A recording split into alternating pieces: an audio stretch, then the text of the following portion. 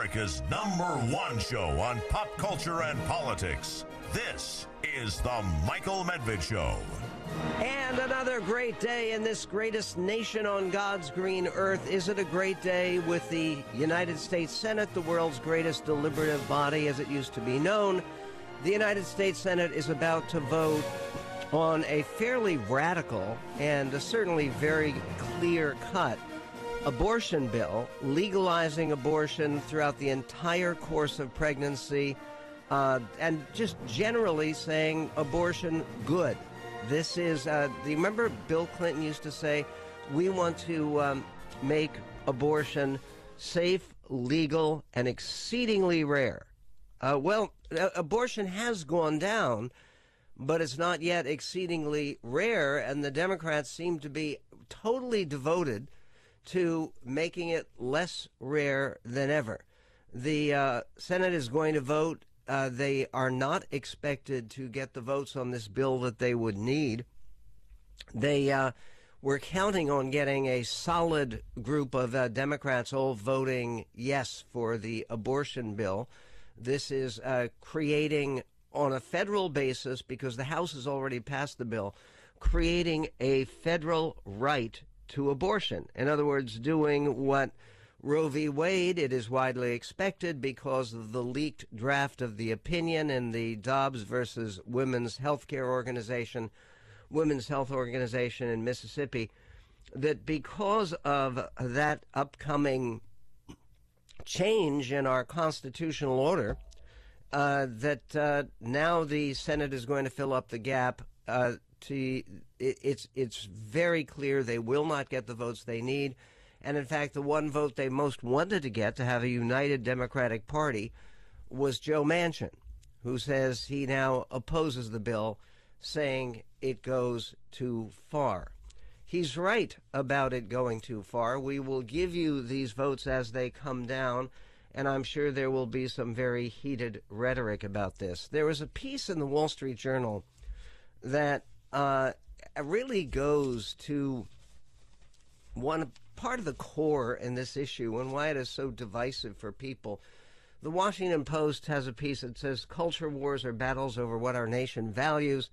Take one of the oldest culture wars in American politics, abortion. Do we as a nation value life at conception, as anti-abortion advocates put it, or do we put more value on the rights of the mother, as abortion rights advocates put it? Okay. The real question is placed in the Wall Street Journal by Senator Rick Scott, the senator from Florida, who's also the head of the Republican campaign to take over the Senate of the United States. That is actually going to be a ferocious battle. And yes, of course, the battle is made more ferocious by this dispute on abortion, with every single Democrat, 49 of the 50 Democrats, every Democrat except for Joe Manchin of West Virginia, voting to authorize this women's health care bill. And of course, they call it a health care bill because they insist that abortion is health care. The point that Rick Scott makes in his piece, and I want to invite your comments on it too. He says, I have a simple question for Democrats. When do you believe life begins? The Republican position on abortion is based on a fundamental belief that life begins at conception. It's a conclusion grounded in faith and values, but also in science. And the best argument I have heard supporting the premise that life begins at conception, that the baby in utero is a human being. Okay, it's a human life. Whether it's a human being, you can go ahead and say, well, in order to be a human being, you have to, what? You have to have some individual agency. You have to be in control of yourself. A newborn baby isn't. And yet nobody believes you should have a right to abortion, do they? That extends beyond birth. That, if the baby's not doing well and we decided we don't want the baby. No, it's a human life. And it certainly is a life because, in other words, if it is alive, it has a beating heart, it is going to grow unless something happens to terminate that growth and that development. And it is also human. It is stamped literally on every cell in the body.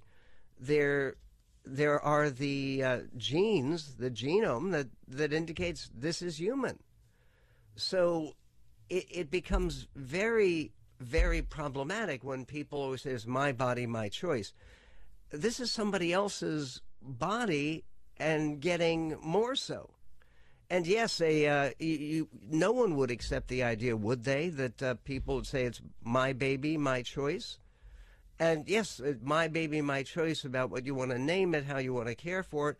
But we also have rules that are very serious rules about how you treat a baby.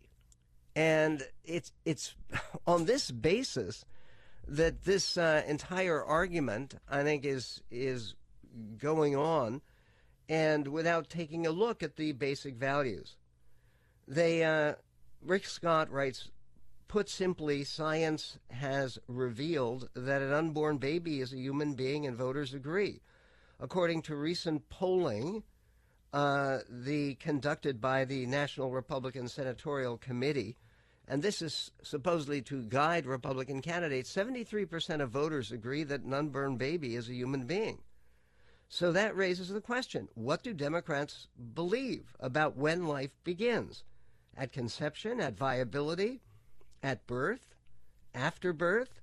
They won't say. Even more disconcerting, he writes, reporters won't ask them.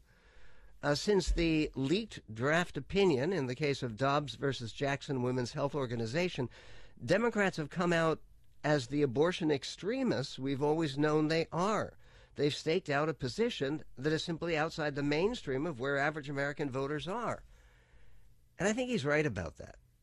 Democratic U.S. Senate candidates in swing states such as Pennsylvania, North Carolina, and Wisconsin embraced legalizing abortion up until the moment of birth. Some, such as Ohio Representative Tim Ryan, who is now the Democratic nominee for U.S. Senate in Ohio, are refusing to say if there should be any restrictions on abortion, whatever. In response to the leaked Supreme Court opinion, Senate Majority Leader Chuck Schumer announced plans to move forward on yet another vote on the Women's Health Protection Act, which would legalize abortion up until the moment of birth. Meanwhile, he says, Republicans are happy to answer the question of when life begins. We believe life begins at conception because we believe in science and place value in every life, born and unborn. Once Democrats have an answer, we can have a legitimate debate on the issue. Well, we can have a debate on the issue, or at least hear your points of view on the issue right about now. We don't even have to wait until the Senate votes. The Senate vote will be almost surely 49 votes in favor of the bill, and almost surely 51 votes opposed. That would be the 50 Republicans. Now it's possible that Susan Collins will not vote. It's possible that Lisa Murkowski will not vote. They do support having new restrictions on abortion, more than we've had with Roe v. Wade, but they do not support basically the sweeping idea that either side is politically wrong to promote, because most Americans on this are, at least to some extent, in the middle. How about President Biden? He was asked at his press conference a question about abortion. His answer? Extraordinary. Wait till you hear it. Coming up on the Medved Show.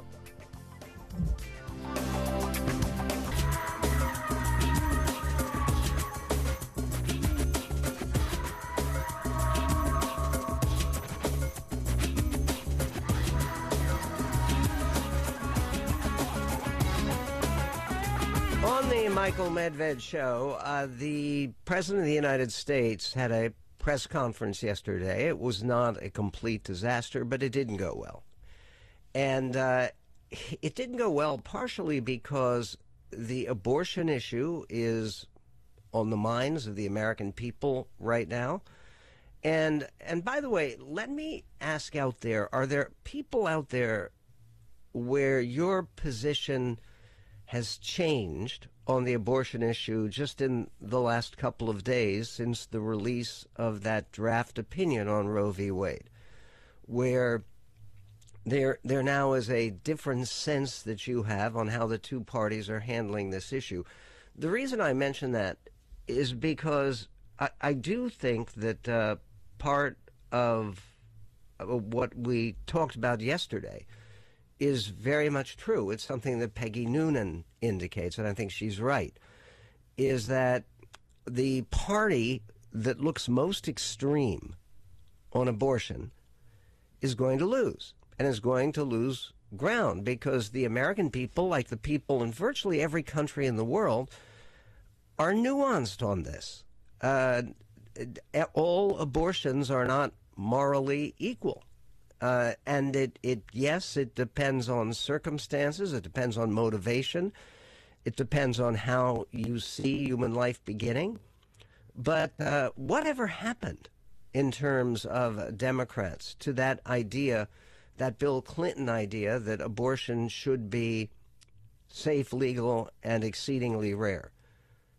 Why, if abortion is a morally positive act, which I know that some Democrats have come close to asserting because it provides greater independence to women, because it prevents unwanted children from coming into the world, et cetera, et cetera. But if abortion is a morally neutral or a morally positive act, then why should you want to make it rare? Why would you want to do that? Here is the President of the United States. He was asked whether or not he supports any restrictions on abortion. And by the way, overwhelming numbers of Americans do. The polls show consistently over 70% of Americans think there should be restrictions on the right to abortion, the right that the Senate is voting on right now to make unlimited. Here's the President's answer to the question about restrictions. Report any restrictions on abortion, or what limits do you believe there should be? As the Senate is I don't want the story to be about inflation. He said, I'm not going to talk about it now. I want the story to be about inflation. He thinks he's going to gain by talking about inflation? Well, if things actually miraculously turn around on that issue, today they just announced that inflation, quote, barreled ahead at 8.3% in April from a year ago, remaining near 40 years high. Let us go. We'll get back to that in just a moment, of course, to Matthew in Oregon. You're on the Michael Medved Show. Hey, Michael. How are you doing this day? I'm doing well. That's good. Go ahead. That's good to hear. Okay, so, it's really fascinating because the other night I was talking to some of my buddies, and we were talking about this issue, and it really almost comes down to the way the Civil War came out, because at the core of the Civil War was one real issue, and that is, what is personhood? And that is the real question here, is where is, you have grains of sand that equal a heap, but where does the heap begin and where do the grains of sand end? Where is that transfer? And the thing is you're right. That needs to be answered, especially by the Democrats. And I don't think that they have a way of doing it. And I've told you already that it's murder. I look at it as murder, especially what we do today. But I'm not an absolutist. I understand that there are medical procedures where women, it's basically like, I'm going to die if I continue forward with this. And the idea of extracting the child and trying to save the child, trying to save the woman, I'm okay with things like that. It's not that I have a problem with. It's this, I'm going to go get pregnant, or I'm going to go play around in the clubs, get pregnant. Oh, shoot, I was drunk all weekend, I got pregnant, and I need to get rid of the baby. That stuff is just disgusting to me. I mean, it's absolutely important. Look, it's one of those things. Now, people are going to call up and say, well, there's all kinds of disgusting behavior that goes on all the time, but government doesn't interfere with it particularly. For instance, government doesn't really interfere with people going around to the clubs and, by the way, spreading sexually transmitted diseases and sometimes creating unwanted pregnancies.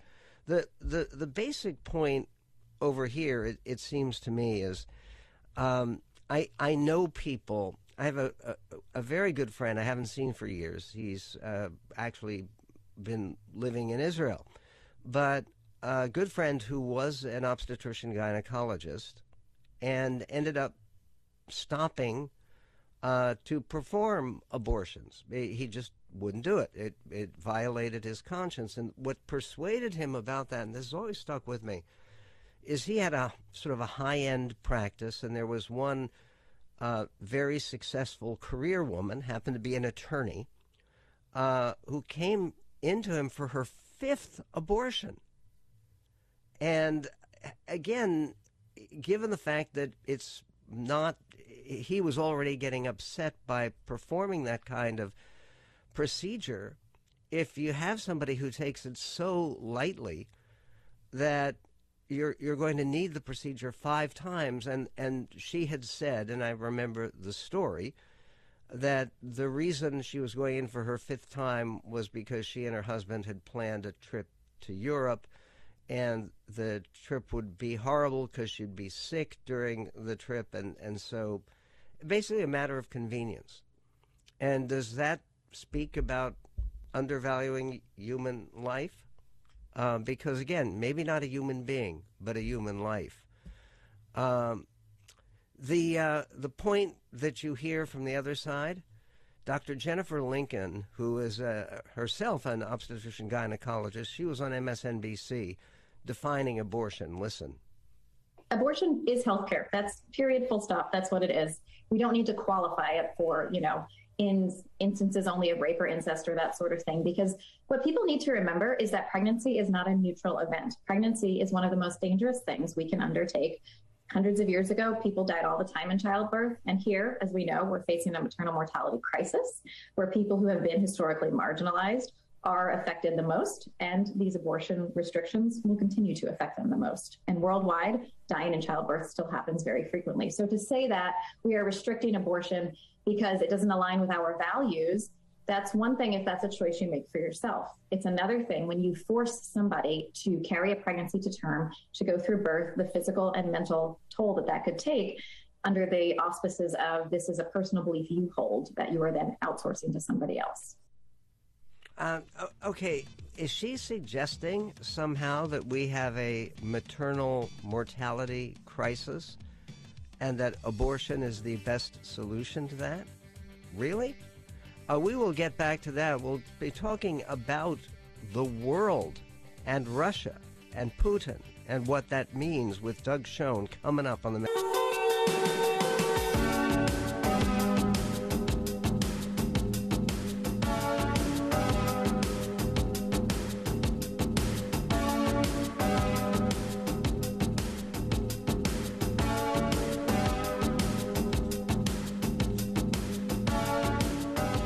Very pleased to welcome back Doug Schoen to this show. He is a veteran pollster, political consultant, strategist, deep thinker, expert on foreign policy, and much, much more. He also wrote a book last year, which is a very important title and a very important message. The book is called America, Unite or Die. Doug, it's a pleasure having you on the show. Michael, as always, thank you for a very kind introduction. Well, okay, let me just start out by asking you a question. There was a big vote in the House of Representatives last night, and it was a vote on $39.8 billion in Ukraine aid. Right. And I thought very much to the credit of the House, Nancy Pelosi actually led the fight to increase the aid above what the president asked for. And the president asked for $33 billion. They appropriated $39.8 billion for Ukraine. You know how many Democrats voted no on the bill? How many? 0. Do you know how many Republicans voted no? How many? 57. Okay. And that surprised me because you've written about unite or die. Yeah. I had thought that the support for the Ukraine, a passionate support for the Ukraine, emotional support for the Ukraine, I thought that was bipartisan and almost universal in the United States. What's going on? Well, there's a two-word answer to this, and it's Tucker Carlson reflecting the isolationist strain in American foreign policy / the Trump we can work with Vladimir Putin approach, the notion that somehow Ukraine is not our problem. Now, I agree with you, Michael. I believe that saving Ukraine is effectively saving democracy, both there and indeed around the world, reflecting our values and core interests. But for those that are isolationist, or for those who believe that somehow accommodation with Putin can be reached by not aiding the Ukrainians, that exists largely on the Republican side. There are some far-left Democrats who feel that way as well, Tulsi Gabbard, but fortunately last night that was not in any evidence.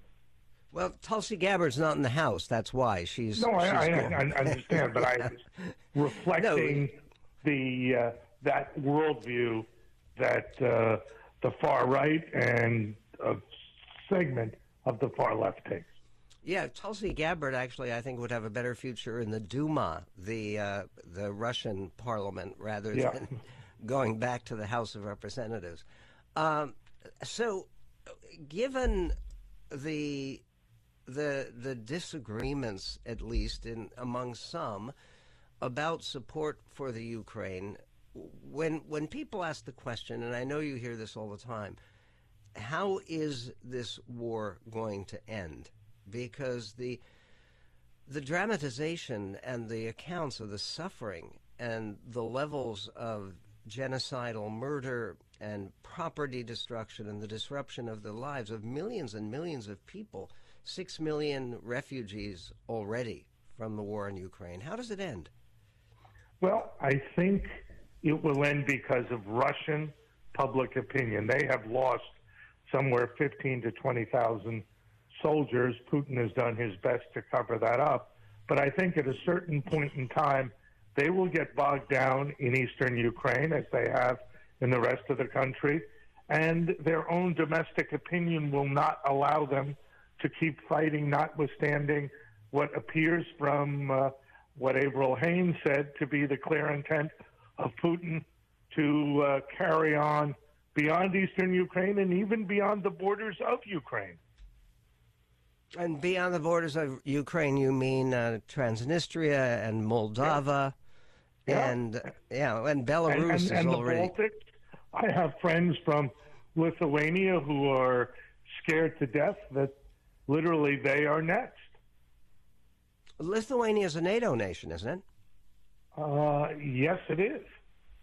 Yeah, so again, this is one of those other things that has just been inspiring to me, is the fact that the NATO nations have all stood fairly strong on this. And that means that under Article 5 of the NATO Charter, if there's an attack on Lithuania, it's like an attack on the United States, Canada, Britain, France, Germany, which is now rearming.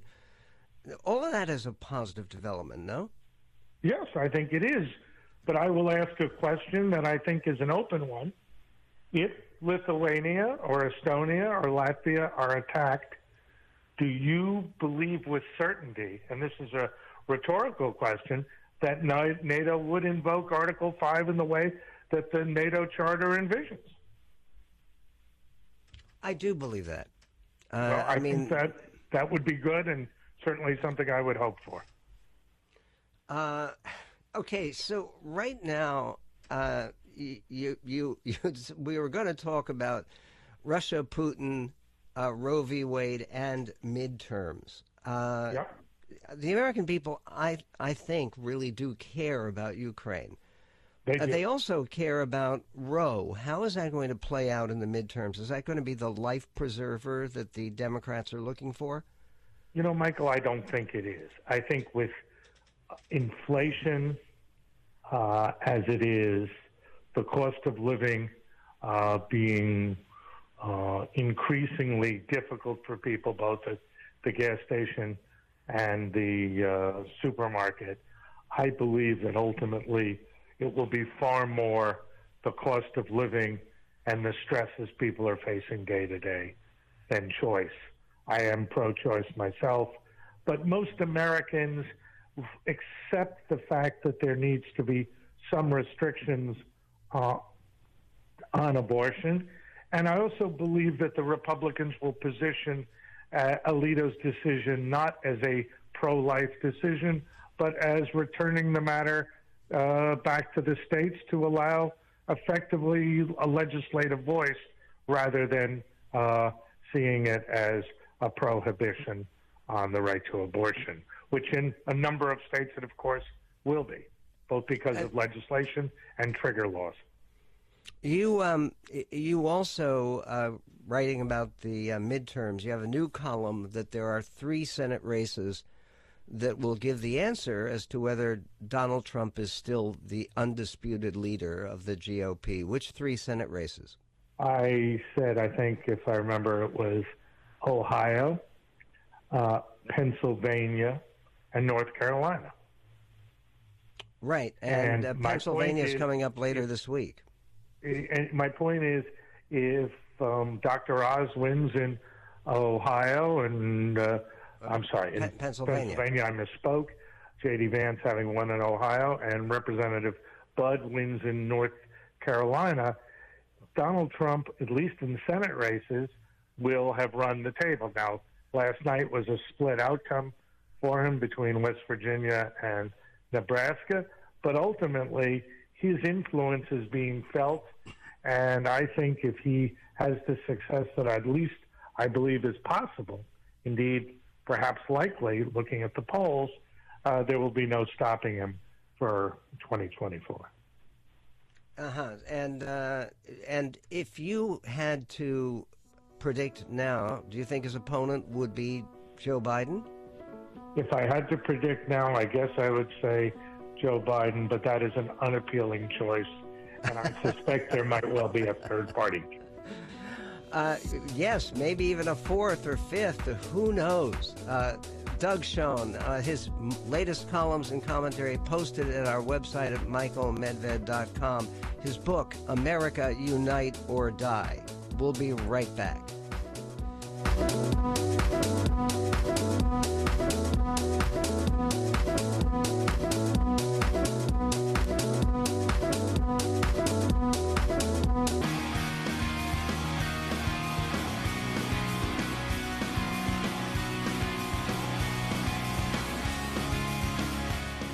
And on the Michael Medved Show, generally it's the nature of talk radio. I think, frankly, it's the nature of journalism altogether, that it's easier to talk about the wrong and stupid things that politicians do than to give some credit to politicians who actually do the right thing. And clearly, one of the most activist politicians in the country today, I mean, there's virtually every day, there's something that Governor Ron DeSantis does in Florida that's either going to make you gratified or very angry. But this is a guy who grabs this moment in time in his 2 hands and moves with it. And the headline from Miami Herald says, DeSantis signs bill mandating communism lessons. And by the way, it's not because he wants to advance the cause of communism. The story says public school teachers in Florida soon will be required to dedicate at least 45 minutes of instruction on Victims of Communism Day to teach students about communist leaders around the world and how people suffered under those regimes. Speaking at Miami's Freedom Tower before a crowd of local lawmakers and supporters, Governor Ron DeSantis signed House Bill 395, which designates November 7th as the state's critical official Victims of Communism Day, making Florida one of a handful of states to adopt the designation. It is, however, the first state to mandate school instruction on that day, as Florida Republicans continue to seize on education policy while placing school curriculum at the forefront of their political priorities before the 2022 midterms. Do I support this bill? With every fiber of my being. It is very important. It is extremely well put together and well thought out, and it's about time. And again, I say it's about time because with what is going on in Ukraine, it's impossible not to know the context. And the context is some of the horrors of communist slaughter.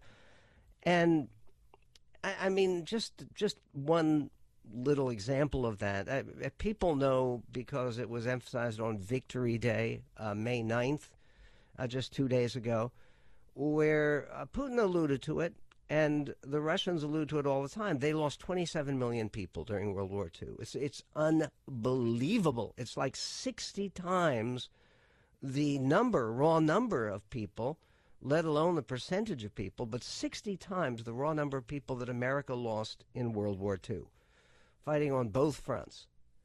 And the Russians, of course, were really only fighting on one front. They only had troops who had their hands full driving the Germans back out of Russia and then eventually capturing the eastern part of Germany. The point about this is that one of the things that many people don't know, and it's very well documented, this is not just a scare story or something like that when they were defending Stalingrad, which was one of the key battles of the war, literally Stalin had given orders that there were Russian troops standing behind other Russian troops, threatening to kill them if they ran away or if they didn't fight. So you had German guns in front of you. You had the guns of your fellow communists, your fellow Russians behind you. And what an unbelievable nightmare and what an unbelievable level of killing that occurred. And Stalin actually killed literally millions. It's a minimum of 3 million. It could be as high as 7 million Ukrainians in the Holodomor, in the forced hunger famines. That was before Hitler had actually begun killing Jews. And by the way, it's not too much to say that because the entire world basically just shrugged at the death of millions of Ukrainians under Stalin, it basically encouraged Hitler's, not that he needed much encouragement, but encouraged the idea that he could have the kind of genocidal policies that he did, liquidating literally millions of people, and somehow get away with it. The bill which DeSantis signed would require the instruction to begin in the 2023-2024 school year. It would require teaching of Joseph Stalin, Mao Zedong, and Fidel Castro, as well as poverty, starvation, migration, systemic lethal violence, and suppression of speech endured under those communist regimes. That body count of Mao is something that everybody needs to understand because it is a direct result of this communist ideology. DeSantis said, what body count? 75 million. That's what the historians say now. Noting that tens of millions of people killed in China under his rule. I know that we don't need legislation here to do this, but I think it's our responsibility to make sure people know about the atrocities committed by people like Fidel Castro, and even more recently, people like Nicolas Maduro. There's a comment from a head, Armando Ibarra, who's president of Miami Young Republicans. He says, there are so many people in our community who have suffered, and our own family members have suffered. and to us it's so gratifying to honor them. He is the founder of the Florida Commission of Victims of Communism. Ibarra's group works closely with Victims of Communism Memorial Foundation, an international organization that commemorates the victims of communism and promotes education on the evils of communist regimes. The organization has developed its own curriculum. One of the materials on which the State Board of Education will model its own lessons, said Miami Senator Manny Diaz, who was appointed last week as the state's new education commissioner. Look, there are so many people who don't know what the Cold War was. And even children of people who fought in Korea, which was part of the battle against communism and communism taking over the world, and people who fought in Vietnam, which was a crucial battleground against international communism. The idea that people should know more about Hitler and Nazism when there is virtually no current force of Nazism. Communism is still a force. Look at North Korea. And China remains the world's most populous country, officially a communist power. And part of the horrors of what they're going through right now in Shanghai and elsewhere, and in Hong Kong, and suppression of any flame of liberty or enlightenment, suppression by a tyrannical communist regime, these regimes are relevant. And the requirement that people should learn about this, and I know, then people say, oh, DeSantis wants people to learn about what communists did far away. What he doesn't want people to learn about is slavery and what people did right here in the United States. That's not true. It is crucial. No one can claim to be an informed or responsible American without some knowledge of the horrible depredations of slavery, the crime of slavery. But that also includes putting it in context. The United States didn't invent slavery. And the fact is, the level of oppression and horror that was real and part of slavery, the United States was a relatively small part of that. We've talked about this before, but it's very important to know. 4% of the people who were kidnapped from Africa and brutally carried across the ocean to somewhere in the New World, 4% eventually made it to the United States. And others went to the West Indies, Brazil, all of South America. They just have a new member of parliament in Colombia who is part of that African diaspora.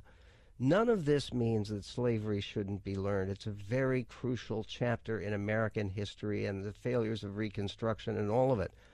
But for people to grow up in the United States of America in a moment where our country is called again, John Kennedy had a wonderful phrase in his inaugural address, "Now the trumpet summons us again." And yes, America must do the great job, the great task to which we have been called, which is to stand up against tyranny of every kind as this greatest nation on God's green earth.